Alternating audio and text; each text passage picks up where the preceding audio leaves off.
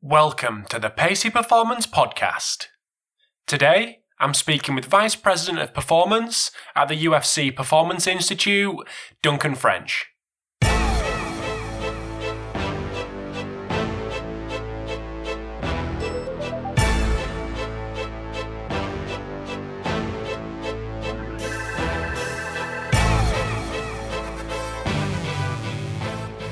Thanks for tuning in to episode 162 of the Pacey Performance Podcast. So absolutely delighted to get on Duncan French, who, as it turns out, grew up about 20 miles from me and used to play for the same junior team, obviously a couple of years older, but for the same junior team growing up. So small world in the world of sports science and strength and conditioning. So great to get Duncan on.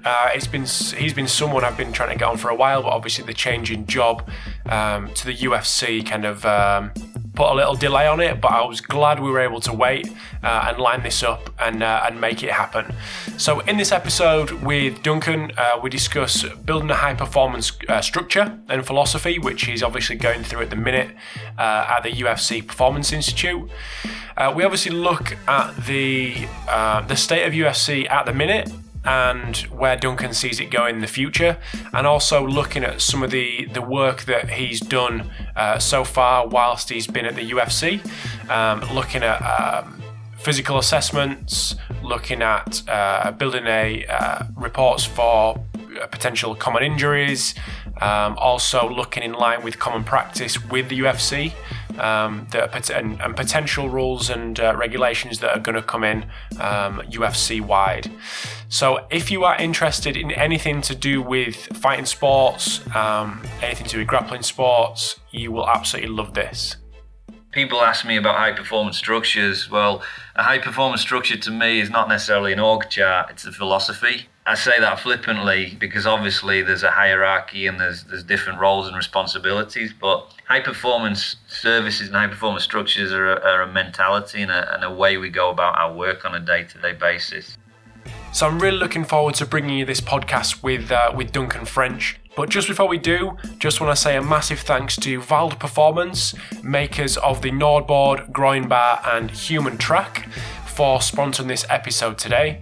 So if you are interested in either of the three products that Vald Performance carry, make sure you check them out on Twitter at Vald Performance, or visit them online at valdperformance.com. So also massive thanks to Fatigue Science for sponsoring this episode today. So really pleased to keep Fatigue Science on board. So they were put in touch with me via the guys at the Seattle Seahawks, who I know use their product and speak very highly of it. So if you are interested in a team-based solution for sleep tracking, please visit them online at fatiguescience.com. And they're also on Twitter as well, so if you want to check them out on there, they are there. So over to the podcast with Duncan. I know you'll enjoy it and would love your feedback, and I'll chat to you soon.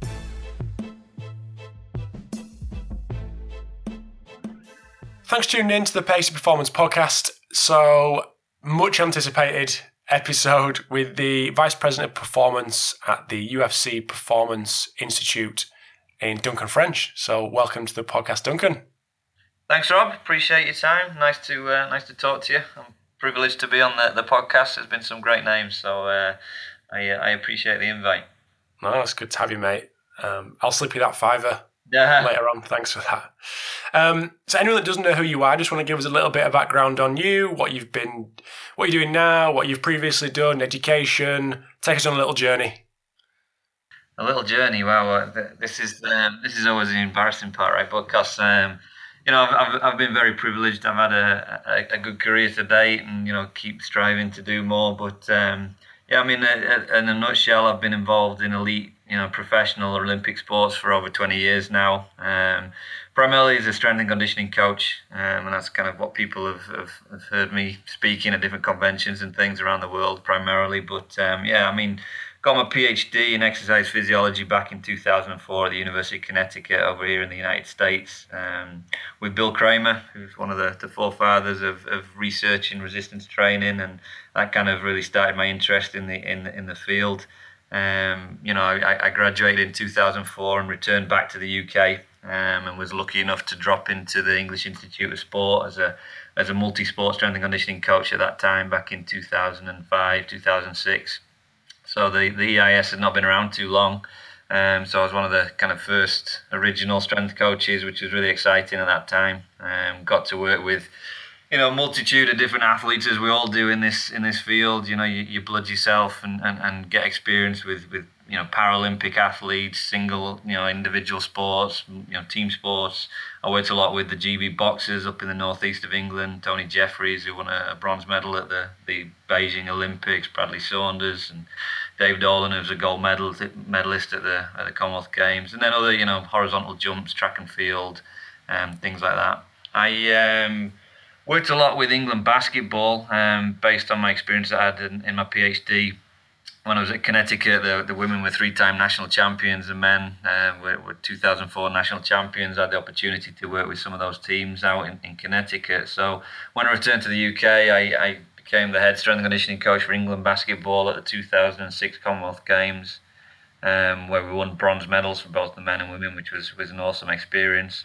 And then following the announcement of 2012 that was going to be in London, I became the inaugural head S&C coach to the GB basketball team, which was just formulated for the games. So for 6 years, I was heading up the strength and conditioning for those programs, which was awesome. I had 3 years as the head of strength and conditioning in the Premier League with Newcastle United. I worked at Northumbria University as a professor for a couple of years. I was the chairman of the UKCA. I was on the board of the UKCA for 8 years. More recently, 2012 to 2016, was the head S&C for GB Taekwondo, which is a hugely successful program and really kind of gave me the experience with combat sports, that and the boxing, I guess. And then in 2016, I had the opportunity to move out to the USA. So in January 2016, I became the Director of Performance Sciences at University of Notre Dame, which again, big NCAA school, 27 different sports, 760 student athletes, lots of moving parts, which was exciting. And then I was approached for this new position, which I'm now in as the VP of Performance, heading up the performance initiatives for the new UFC Performance Institute here in Las Vegas. So really exciting career. I've been blessed, and now I have to look back and reflect, and I've been very lucky. I've worked with some amazing people, and hopefully long may it continue. Superb. Were you with Chris Barnes at GB Basketball, or did he come after or before you? So Barnesy was after me. Okay. Nick Grantham was after me. Calvin Morris was after me. So again, I'd moved on at that point. Initially with basketball, I worked with both the men's and women's team. It became too big. They were going in different directions around Europe, so I couldn't do both. So I kind of took on the men primarily, and Nick worked with the women's team, and then I moved into a different role. So that's when Barnesy and the other guys took on that different position there. So what's your day-to-day at the Performance Institute? Yeah, so as here, obviously out in the desert in Las Vegas, we, as the VP of Performance, my job is essentially to drive all the strategy and vision for how we're going to interact with athletes. I essentially manage our performance services, of which we have, directors of strength and conditioning, nutrition, physical therapy, and a number of other staff. So, I coordinate the performance services. Sometimes I'm at the coalface getting my hands dirty and doing, training, assessments, and different sports science initiatives. Other times I'm sitting and trying to understand how we're going to operate better as a team, and obviously driving our ambitions and our strategies and the vision for what the PI is. So what is the vision? I suppose short term and long term. Yeah. So listen, the Performance Institute opened in May of this year, 2017. It's a purpose-built high-performance training facility, and the vision is to accelerate the evolution of MMA. I mean, that's ultimately our mantra. That's what we want to do. The sport of MMA is 24 years old, kind of officially. From the UFC when it first started. So as a professional sport, still very young when you compare it to other sports like baseball, which started in the 1890s, American football in the 1920s, soccer back in the 1800s. So it's still young. So the whole point of the Performance Institute is to really take the world's fastest growing sport, which is a true global sport, and accelerate the evolution of the professionalism, how we're looking after the athletes from a health and well-being perspective, but also trying to elevate performance standards and direct and influence best practice globally in the sport of MMA. So were you surprised at anything when you came in? Were you pleasantly surprised? Where's MMA at in terms of performance? Yeah, I mean that's a really tricky question. I'm a surprise, no, because these are professional athletes, and they train as such, and they're combat athletes, and they're trying to elevate their performance standards, and they're very creative in the gyms around the world. So I've been around combat athletes, primarily striking sports like taekwondo and boxing. There's a culture that goes with combat athletes and combat sports in general, which I really resonate towards.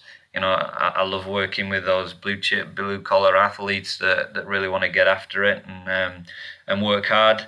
But I guess, like I say, it's also a very young sport.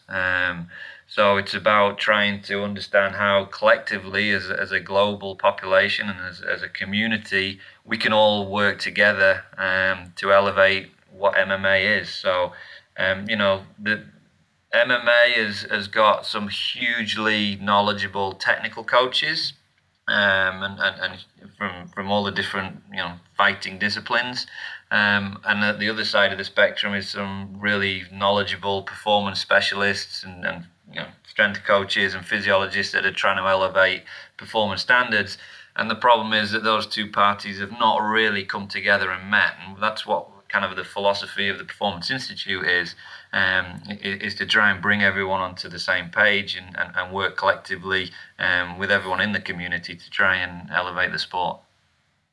So it's a facility and a group of services that's free to all who come under the umbrella of athletes, UFC athletes? Yeah, so the Performance Institute is a 30,000 square foot performance centre with a variety of integrated science and technology innovation capabilities. But we've got a roster of about 550 athletes that are signed up to fight in UFC events. That's obviously a global roster.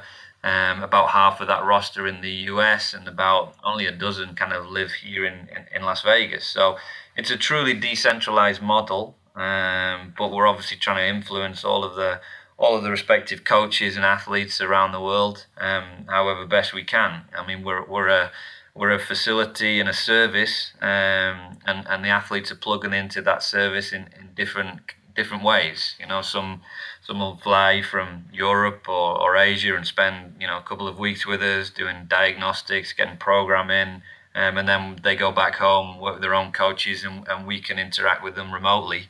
Other athletes are coming at different phases of a fight camp. Again, maybe diagnostics, maybe some treatment, or spending a portion of their fight camp finishing the preparations here at the Performance Institute because of our capabilities. So it's getting used in lots of different ways. It's a truly dynamic, fluid business model, and the athletes are starting to figure out the best way that it works for them individually. Is there any plans for other sports to be able to tap into it? Or is it going to be strictly fighters and fighters only? Yeah, no, I mean, listen, it's one of the big mantras which we all try and stand by is that we don't necessarily just want to be leaders in MMA as the UFC, but we want to position the UFC Performance Institute as a true global leader in human performance. It's an institute, so there's service delivery, but there's also innovation, research, and project work that will kind of start ramping up out of our facility, hopefully here in the not too distant future. Now, with that, what we want to be able to do is obviously inform best practice and position the UFC alongside the English Premier League, the NBA, the NFL, the NRL, all these other global, leagues and teams that have got a say in people look towards in terms of leading the conversations around human performance. So that's truly our ambition, which means, from 2018 onwards, we will probably work with some other sports potentially. But our core services and our core clientele is always going to be the UFC roster, and those athletes that come and go through our roster, and trying to do the best we can for those guys. Mm-hmm. So I don't want to get too fluffy now, but as the VP of Performance, how have you gone about developing that high performance structure and philosophies? And obviously, well, not obviously, but so when you came in, you were the kind of first guy, and then everything's been built down from you. Is that right? Yeah, luckily I was the first external recruitment that the guys took on here.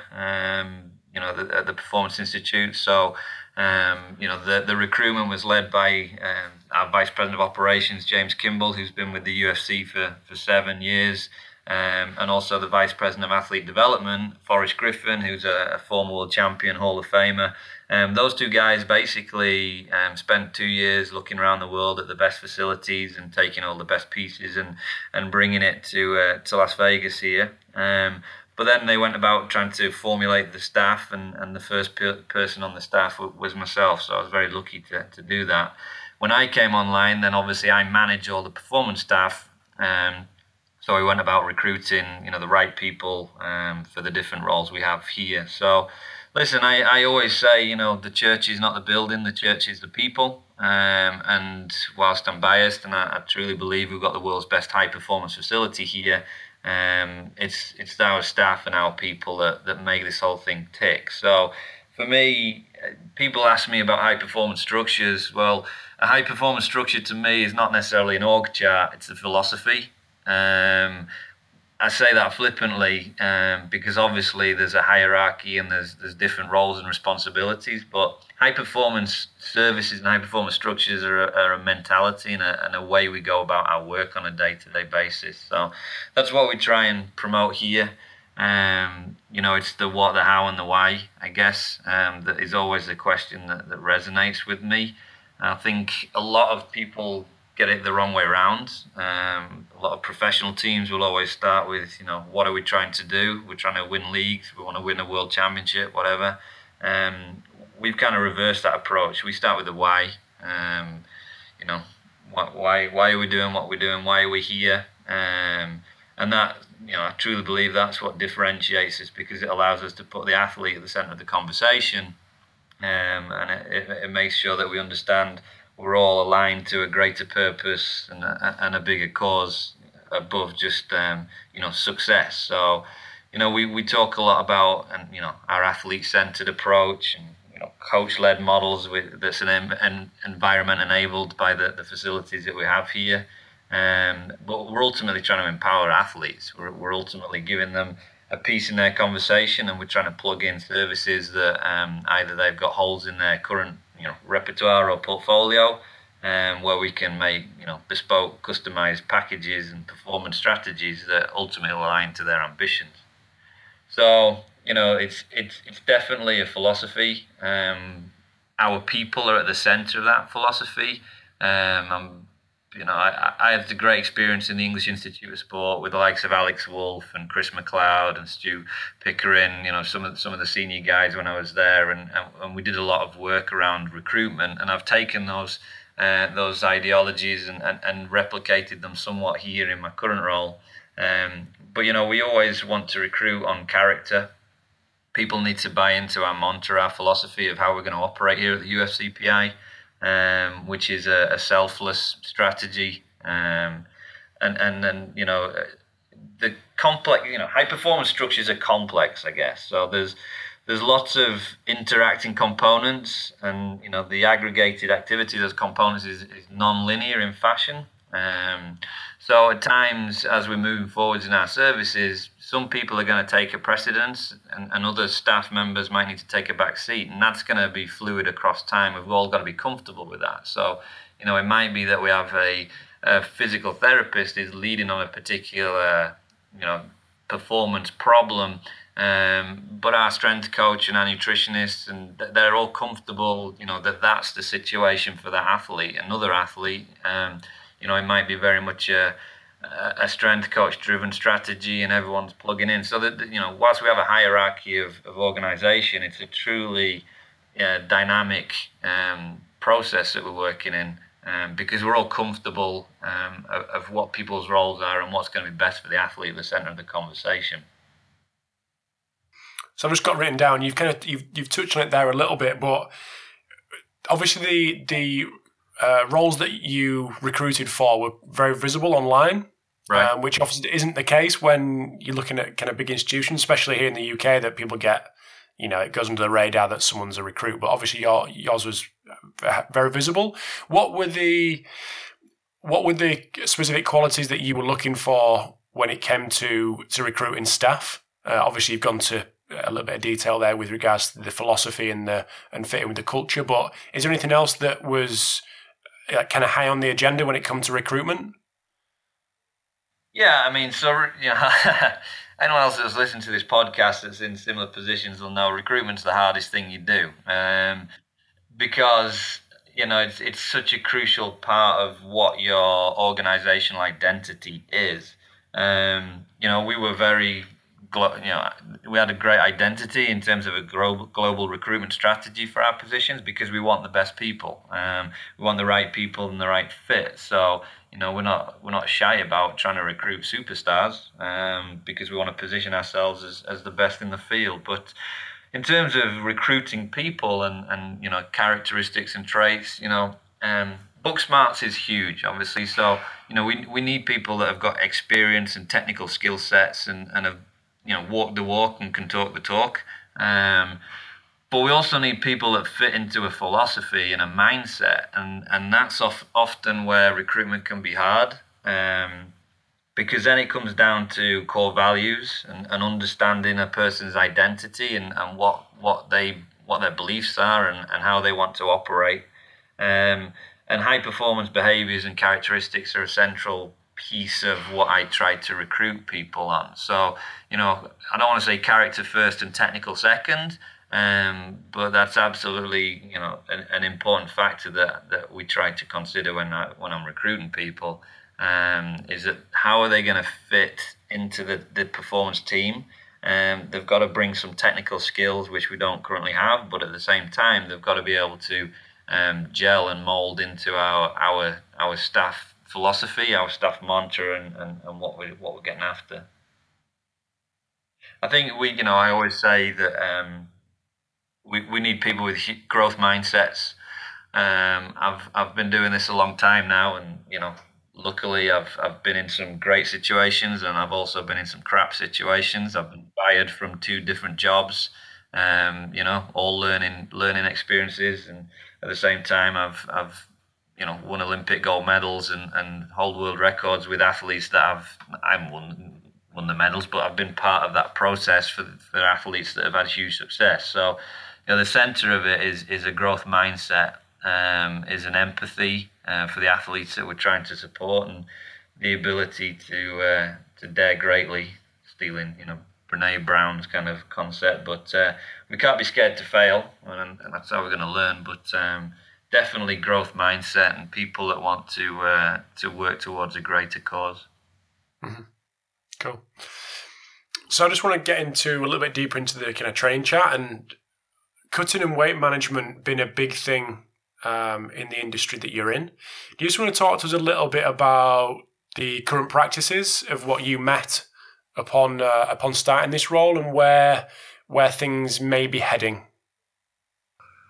Yeah, I mean, so, the sport of MMA is a weight classification sport, and I guess the first dynamic at play that you need to consider is that weight classification drives a lot of the methodology and the ambitions of our athletes. It's also one of the biggest challenges and the biggest risks to our athletes in terms of being able to compete, because you're trying to compete at a certain weight class. You need to make that weight class to even step into the octagon, So, we're a weight classification sport. There's an external perspective that we're a weight cutting sport.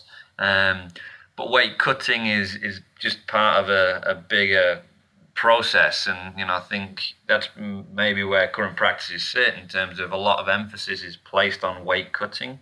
And again, listen, you've got to understand MMA as a sport. So, why do athletes make large weight cuts and try and lose weight and make big weight descents? Well, ultimately to try and gain a competitive advantage, right? So we have components in our sport, jiu-jitsu, wrestling, that are ground-based fighting. So being heavier, having greater absolute strength or relative strength is a competitive advantage, right? So by being able to make a large weight cut and then rebound to a weight higher than your opponent, those ground fighting characteristics can be an advantage to be heavier. So that influences athletes approaching our sport. The interesting piece, I guess, though, unlike jiu-jitsu or wrestling, is that MMA also has a striking component to it. So, rehydration, and certainly rehydration of the brain is a critical health issue. So, wrestling and jiu-jitsu don't have that requirement, whereas we do. So we've got boxing and Muay Thai and striking components, but we've also got grappling components. So there's a lot of dynamics at play in MMA that are not at play in other combat sports, and that's why we see our athletes, using weight cutting strategies as a way to try and get that competitive advantage. So, So what will that? So upon their weigh-in, how much will they gain before the actual fight? What's that bounce back in weight? Yeah, so again, it's just an understanding of the process, right? So weight cutting is basically a short-term strategy. The shifting of fluids or foods for a short period of time to essentially make weight. Now that happens over the last 3-4 days of a fight camp. Ultimately, athletes are doing a weight descent through caloric restriction for a number of weeks prior to that, but then they use what we call weight cutting or water loading to use fluid inertia. So by taking on lots of water or water loading for a series of number of days, what you essentially can do is trick your brain to stop producing vasopressin, which is an antidiuretic hormone. So you trick that negative feedback loop, and essentially what your body does is offload water through the urine more readily. So if you take extensive amounts of water on, you can flush that water out of your body, do that for 3-4 days, and then immediately kind of go cold turkey and stop. What your body continues to do, because the vasopressin has not come back into the brain yet, that essentially you're just going to continue peeing so you can dehydrate your body. And guys are doing greater than 10% weight cuts to make weight, and then rebounding up to 10% and more in some cases to on the fight night. So that's why they're trying to do this for a competitive advantage.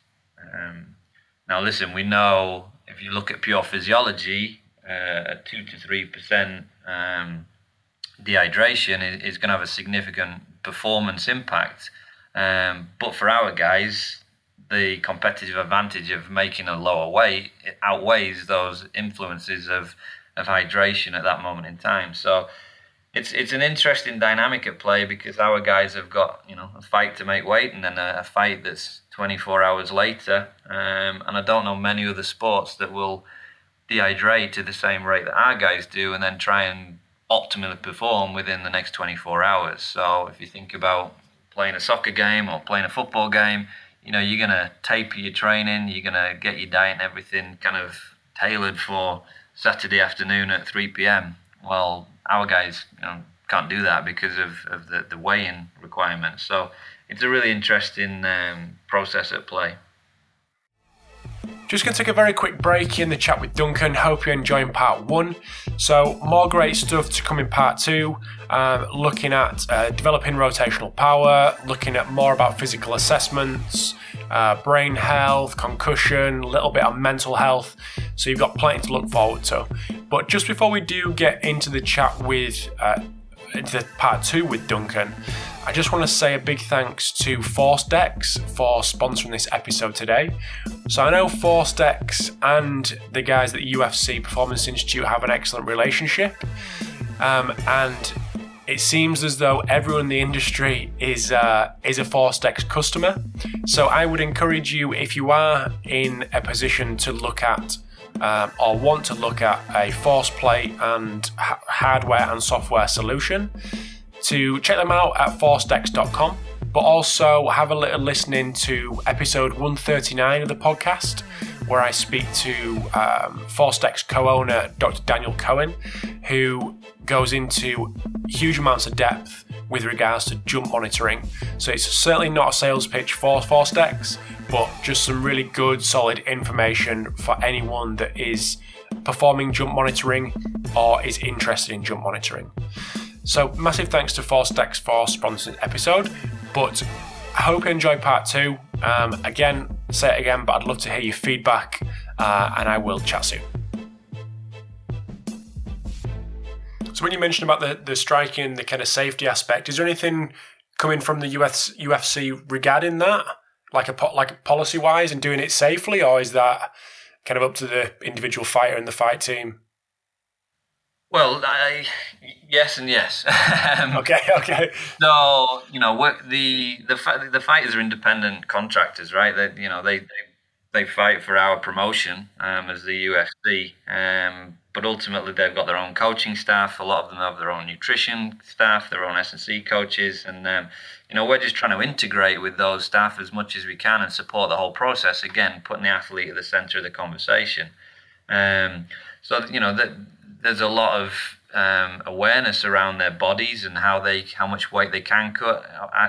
Some of these athletes are some of the best nutritionists I've ever met, because they intimately know their body, anecdotally and experientially, obviously. But they're very, very aware of what they need to do to make weight. The problem is that sometimes, because of the lack of accuracy, let's say, or true awareness around it, that can sometimes get us into some issues around missing weights and things like that. So that's where we try and hopefully support the process. But moving forwards, we as a UFC PI want to look at historical data to try and influence and try and drive best practice in this area, because again, dehydration is the number one cause of reduced performance.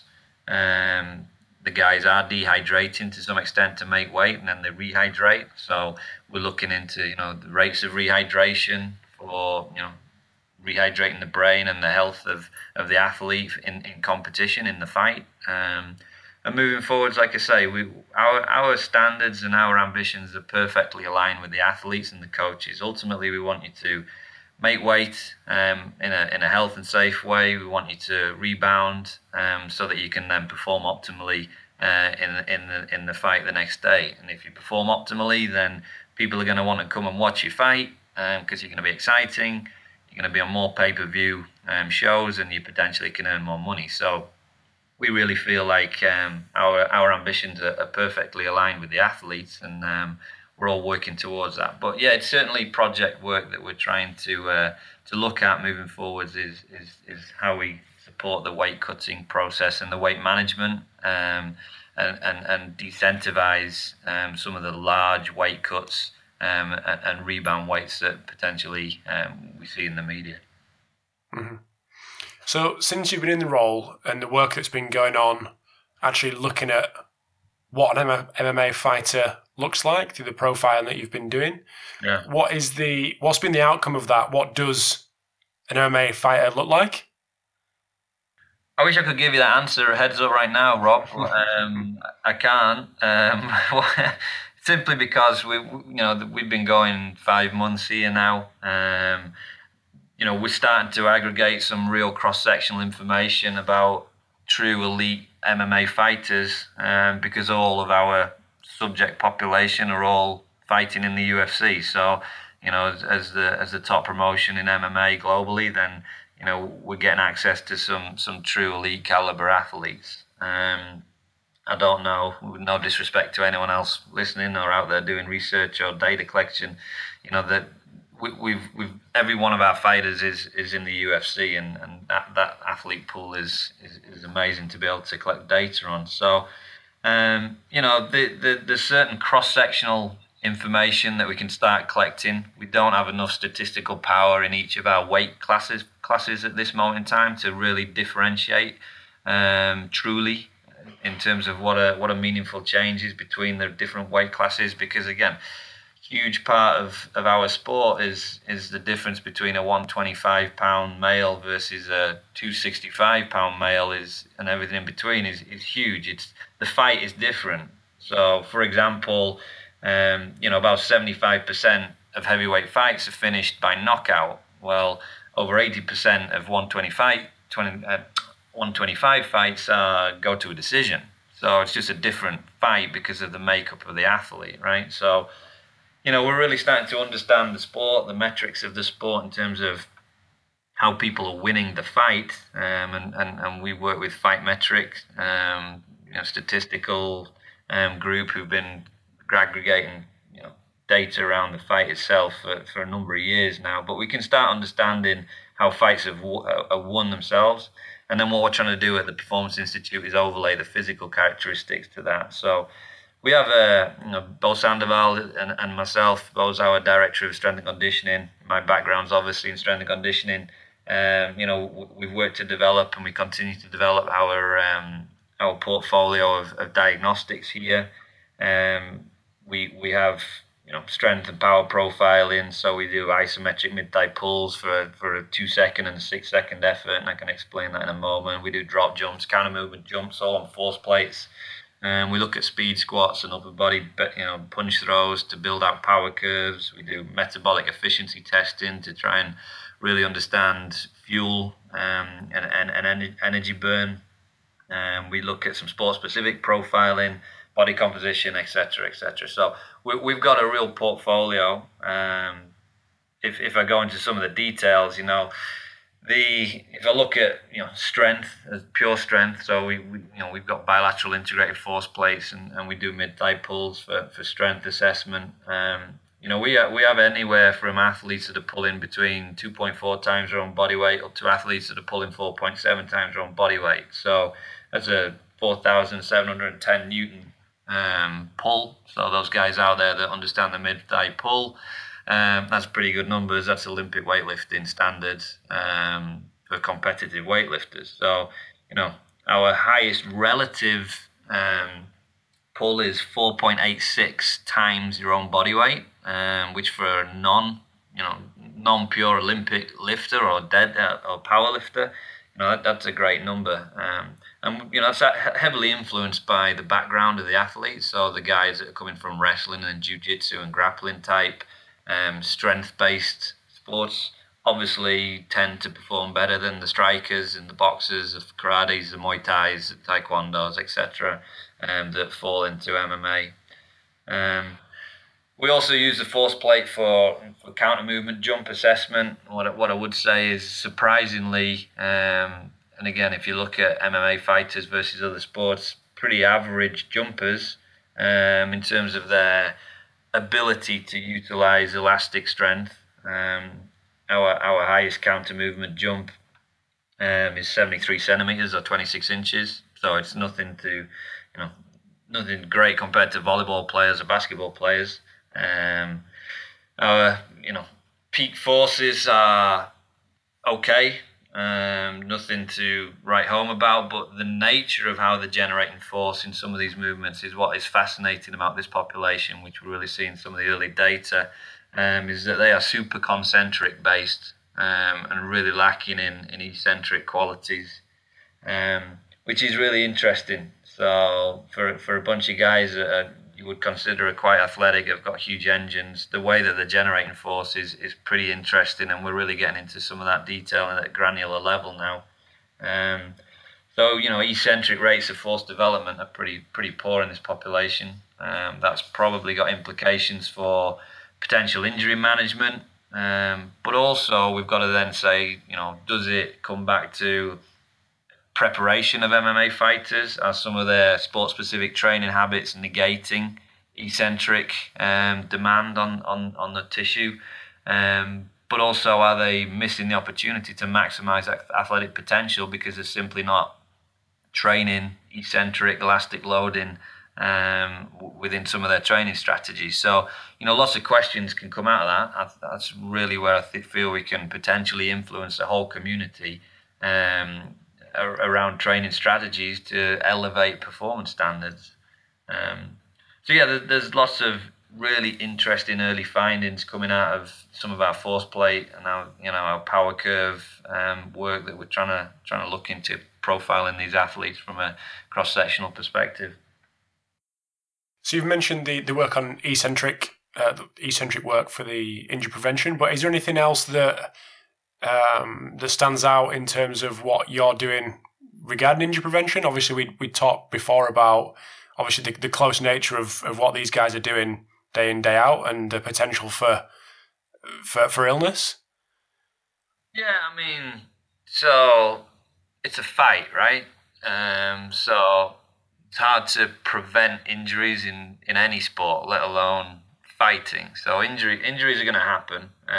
What our ambition is to minimize the rates of which they happen, which is obviously the ambition of any sports professional out there. Is injuries occur. We just want to make sure that we're not missing any that we could have potentially prevented, or try and educate an approach or a strategy that is going to influence good practice or best practice into trying to minimize that. So the first part of that is to try and understand what injuries are occurring, our injury audits. We're really elevating an awareness around the mechanisms of injury in MMA. We get every type of injury you would expect, obviously, from cuts and lacerations to fractures to dislocations to you name it. So, our injury prevention strategy starts with understanding injury. Where's the biggest injuries happening for us? It's knees and shoulders, about 19% each. So 20% knees, 20% shoulders. Back and neck is about 15% of our total injuries. And then it's about understanding where those injuries are happening, what are the mechanisms to cause that. So 30-odd% of injuries in training come from submission techniques. So where the athletes are putting in joint locks and causing injury that way. So how do we try and influence or manage that?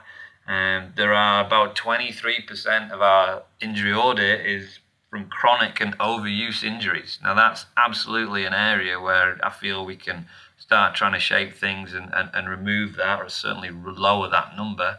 So again, that's an educational piece about how we periodize, how we go about educating training load distribution across time, how we work with the coaches and the different service professionals that are working in the big gyms around the world to understand overuse injuries, the nature of the overuse injuries that MMA fighters are seeing, to try and reduce that. And then also the big one obviously is the live training, the sparring that these guys are doing, particularly wrestling scrambles and jiu-jitsu work on the ground, where you're seeing a lot of incidental injuries. But there are certainly things that we can potentially try and look at of how your practices are set up, the duration of a practice, so that fatigue is managed, the space and the required area. There's lots of things that go into injury prevention strategies above and beyond just, hey, let's make sure we improve our movement preparation portion of a workout, or let's make sure we cool down properly and our mobility work is on point. So, that's what we're trying to look at this thing much more from a 30,000 feet perspective. But injury strategies sit on many different levels because of the injury audit that we're seeing. There's lots of different mechanisms of injury and there's lots of different types of injury. So we have to have an approach, or try to get towards an approach to attack each of those. Mm-hmm. So we saw a couple of fights ago with Conor McGregor, and there was lots of media attention around his kind of ground-based movement. and the guys that he was working with on that front. Yeah. But what's the training of a MMA fighter look like, especially in the build up to a fight? What's the kind of proportion? How has it been periodized? What's it look like? Yeah, I mean, wow. Again, I wish I could answer that question for you. Come back to me in 2-3 years' time, Rob, and hopefully I'll be able to get a better answer. But there's no one size fits all. All right. Again, it comes back to each of the individual fighters and their coaches prepare differently. If their background, their tendencies go into the way they want to prepare, the way they feel comfortable in preparing. Obviously, the nature of your opponent, how they're going to prepare. Ultimately, what my experience historically has been with Olympic boxing and Olympic taekwondo from a combat sport perspective. What that allowed you to do was have a very structured, clear understanding of a competitive schedule between now and 4 years' time to the next Olympics. So I know, when open events or open tournaments are going to be. I know when European Championships or World Championships are going to be. Then I know when the Olympics is, and the dates are locked in and set in place for across 4 years. So it really allows you to periodize in a much more strategic approach. MMA or professional MMA, professional combat athletes tend to have a fight, and then they obviously are waiting for the next promotion to sign them up to another fight. So there's a downtime or an off camp or an out of competition period where the athletes don't necessarily know when their next fight is going to happen. What that has done is generated a little bit of a culture of fight camp preparation. Now, fight camps can be anywhere from 6 weeks to 12 weeks before the fight, So an athlete gets a date announced for their next professional bout, and then they're going to schedule in when fight camp starts. So, the fight camp is sharpening the knife. And if you look at traditional periodization and longitudinal approaches to athlete development, it creates a very condensed approach, and in 8 weeks you can only create certain amounts of anatomical adaptation and physiological change because you try and change biological systems that we know from research and inherent understanding of training methodology takes longer periods of time. So I think what we all need to kind of have the conversation around in the combat sport community here is come to the table and all try and flesh out what is the best approach. What I would say, and again, it's my personal take on this, is that we need to look at the fight camp strategy and extrapolate it to, instead of being an eight-week fight camp, it's a 52-week fight camp, and we really start to understand long-term athlete development. Because these are professional athletes, and there's certain areas of athlete potential and physiological adaptation that we need to do away from fight camp. So I'm a big fan of block periodization strategies with combat athletes. I had the same strategy with the Olympic Taekwondo team back in the UK, where we had so much success.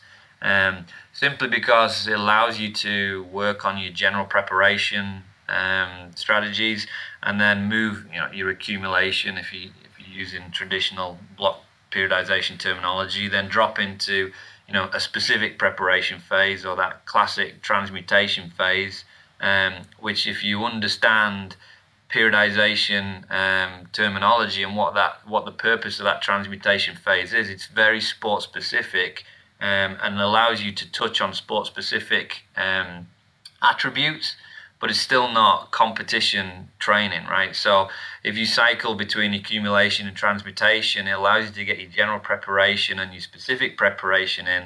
It allows you to be at a position that is close enough to competition that you can drop into a fight camp. And now what you can do is get into your very specific training strategies that is essentially sharpen the knife, and it's a peaking phase, right? So a 4 to 8 week peaking phase is fight camp, Again, if you're using traditional block periodization terminology, your realization of the predetermined work that you've done. So again, it's a personal perspective on things. Athletes are distributing their workload very differently, but I'm a big fan of just cycling, accumulation, and transmutation until an athlete understands when their next bout is going to happen. And at that point, we can drop them into that realization phase. Now, it doesn't have to be a hard, fast 8 weeks, which I think is a bit of a cultural thing in MMA particularly.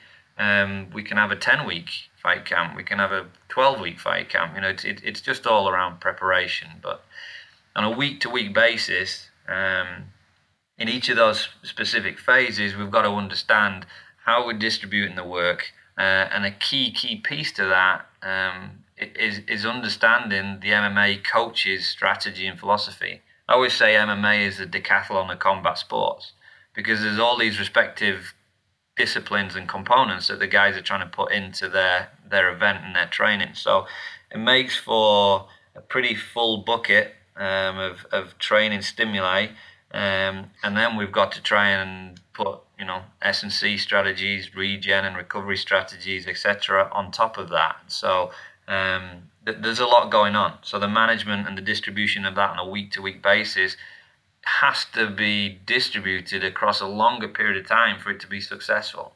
I think a big bugbear of mine in a decathlon type combat sport, as I talk about, where there's lots of pieces and components going on, is just that stimulus and the amount of physiological stimulus you need to get a systemic adaptation. People say remove separating the signal from the noise, which is true. We've got to understand that training development is a longitudinal strategy, and some of these things that are going to help athlete performance can't just take place within an 8-week or a 4-week period. That already needs to be in the bank from general preparation phases that have been done historically throughout the year. Superb. I'll definitely take you up on that offer of coming back in 2 or 3 years and see how things have changed. Call me out, yeah. But I think a nice place to round up, and it just kind of goes back to the injury prevention side of things, and that is something that's definitely on topic at the minute, not just in MMA, but in other sports, rugby and whatnot, and American football. But that's concussion and brain health and mental health. Right. What's going on down at the Performance Institute? Again, you're right. It's very it's very vogue at the minute, and research is finding out more and more about the impact of concussion and combative sports on brain health, be that concussion or subconcussive brain injury. We're trying to be really progressive at the UFC, and that's even been happening before my arrival here, in terms of the UFC actively tries to position itself as an organization that wants to support athlete health, and it puts the athlete health and well-being at the forefront of any of our conversations. We're a combat sport.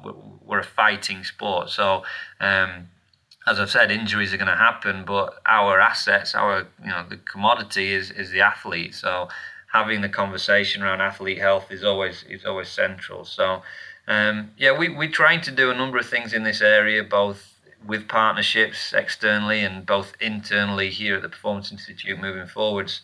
That kind of begins with our partnership with the Cleveland Clinic, which is a big medical research center, and the Cleveland Clinic brain injury research that we partner with and co-fund is a multi-year professional fighters health study. So it's been going for 5 years now, and we've just committed to another 5 years moving forwards, where we're co-funding research which has got MRI imaging, looking at current MMA fighters, retired MMA fighters, and looking at some of the imaging and also the biochemistries that potentially could be markers of or indicators of athlete health and detrimental responses of training or fighting or of a long-term career in combat sports. And nobody knows that extensively at this moment in time. So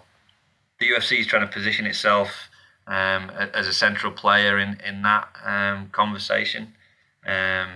Internally, what we're trying to do is, we're looking at some interesting things around dietary interventions. There's a pretty decent amount of research now coming out looking at omega-3s and DHA, which is a long-chain fatty acid, and how some dietary interventions might have preventative mechanisms to minimize brain injury. So, we're looking at that. We're looking at some potential equipment implications, particularly partnering with researchers out of Cincinnati University Children's Hospital, where we're looking at maintaining fluid in the brains, in the skull, so that the brain can potentially slosh around in a fluid-filled sac and not hit the side of the skull.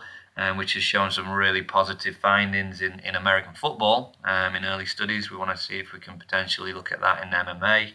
And then also just looking at, again, periodization and trying to have more understanding of how many sparring sessions should athletes be doing? What's the impact of fatigue on those sparring sessions and the incidence of brain trauma?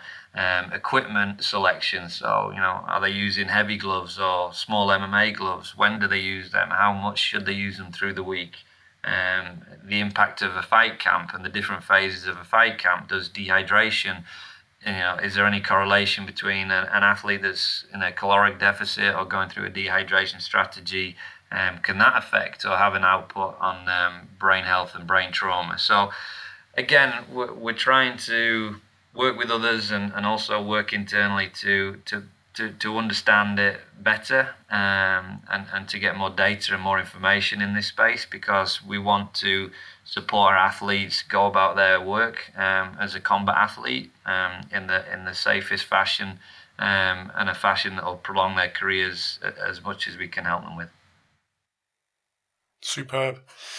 Well, like I say, I think that was a good place to round up. But anyone out there who wants to keep up to date with what you've got going on, where's the best place?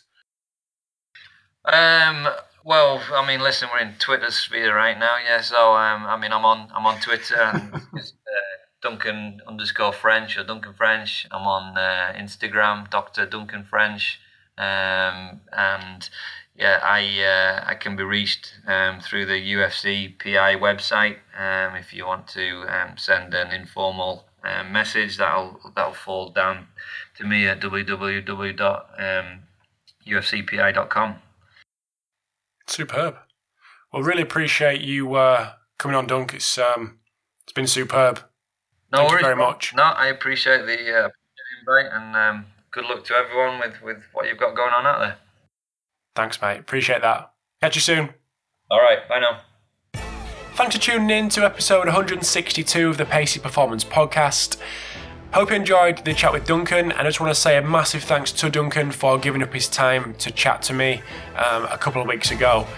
I know he's relatively new in the job, he's got tons going on, so I really appreciate him giving up an hour and more of his time to have a little chat.